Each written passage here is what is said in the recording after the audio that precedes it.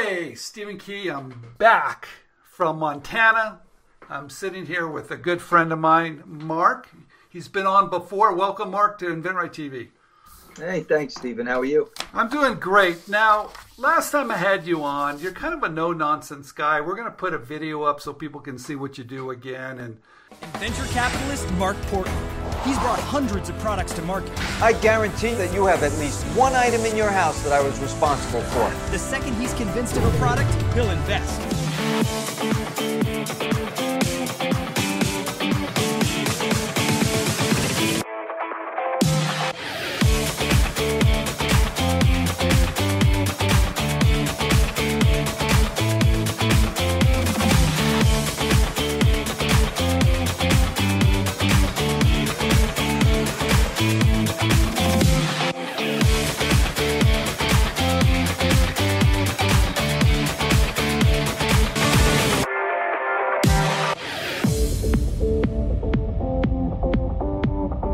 Let's take your invention and turn it into big business. I know you're looking for ideas. You work with inventors, and you're pretty much a straight shooter, right? It's the only way I know. I don't play games. I don't like nonsense. If you want to lose me, just blow some smoke. I'm gone. All right. So I'm just kind of curious about some topics. We're going to start out today just to talk about prototypes, because I don't think you need them. What do you think? I think it's an absolute necessity. So why do you think you don't need them? I mean, somebody comes and jots something down on a napkin, and that's good enough for you? I mean, that's nonsense. Now, wait a minute. Let's look at it from an inventor standpoint. I've got a lot of ideas here. Sure. And do I have to build a prototype on every idea I have to satisfy, people? I'm going to go broke if I have to do that. No, but Stephen, I'm going to tell you what I tell everybody else. Number one, if you got 10 ideas, I get phone calls all the time. I just need 5 minutes of your time. I've got 1,000 ideas. And guess what I say? Give me the best one. Just give me the best one. So you don't, and you may have a lot of ideas, Stephen, or you're people out there that listen to you religiously might have a lot of ideas, but give me the best one. And if you truly believe in it, then make a prototype. The bottom line is, if I'm more passionate about your item, I am going to bounce you like a basketball out of here, because I don't want to be more passionate than you. You're the inventor. Okay. Now that makes sense, but let's say this prototype is expensive, and I'm not quite sure. I think it's going to work. I think in theory, I know it's going to work. So is there anything I can do before I spend my hard money on a prototype to prove to you? Is there anything else I can do beforehand to get you interested? Well, you're going to have some skin in the game. I mean, that's what I'm talking about. So if you want to have a model, you want to make a model. I mean, okay, but it's not great. I mean, I want to see the thing working. I'm working with an item right now. The inventor comes to me and he goes, "This is the greatest thing, and I've got this company interested in that company." Do you have a prototype? No, I have drawings. Okay, I take a look at the drawings. I send it overseas, right? I said, let me give this a shot, right? So the bottom line was, yes, we get it. It's unbelievable, and it is patented, and it is what we think it's going to be. But the bottom line is, to get overseas to manufacture it the right way, and of course, this is my opinion. I've only been doing it for 35 years, so I'm just starting to get used to it, So if they see a piece like the inventor envisions it and wants it, that's my heavy recommendation. So I went back to the inventor and I said, "Listen, dude, we can get this done.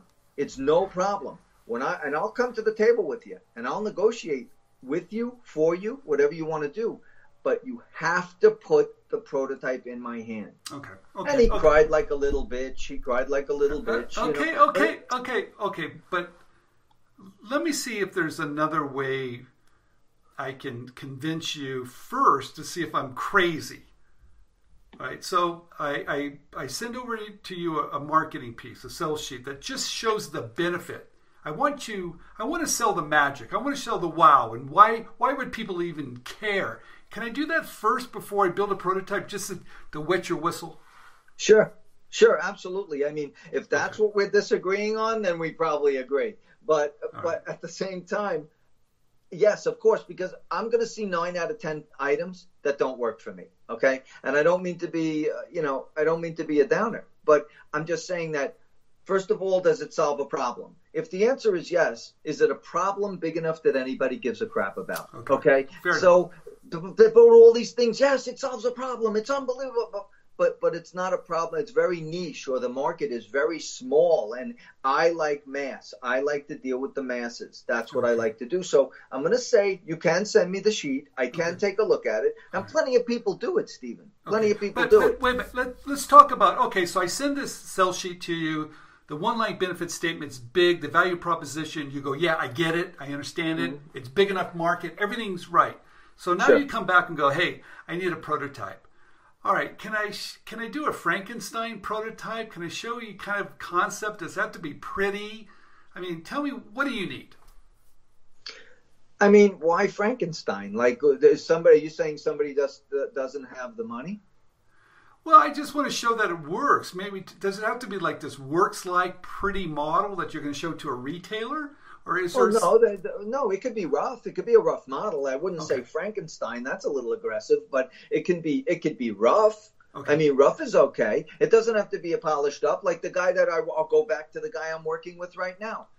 I need him to make me a rough prototype. Okay. And it doesn't cost as much. Obviously, if it pops out of a mold or what they're doing, they'll probably 3D print it at the end of the day. That's a game changer in today's universe. So they 3D print the thing. Does it look exactly like it's going to come out of a polished mold? Absolutely not. Okay. But is it something I can be proud to bring to a meeting and talk about and show? Yes. Okay. So just so we're clear, that prototype helps you, first of all, hey, we can do it.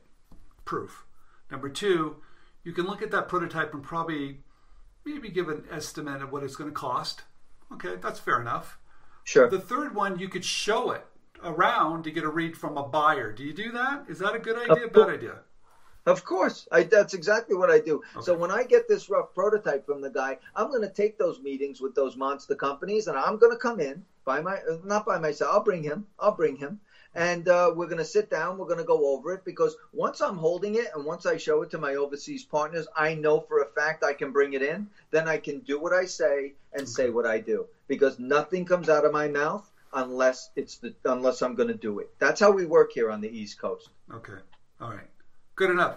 Everyone, thank you for watching this video. Prototypes are expensive, but they're needed. All right. But when do you need them? That was the talk here. Mark, thank you very much. Thanks, Stephen.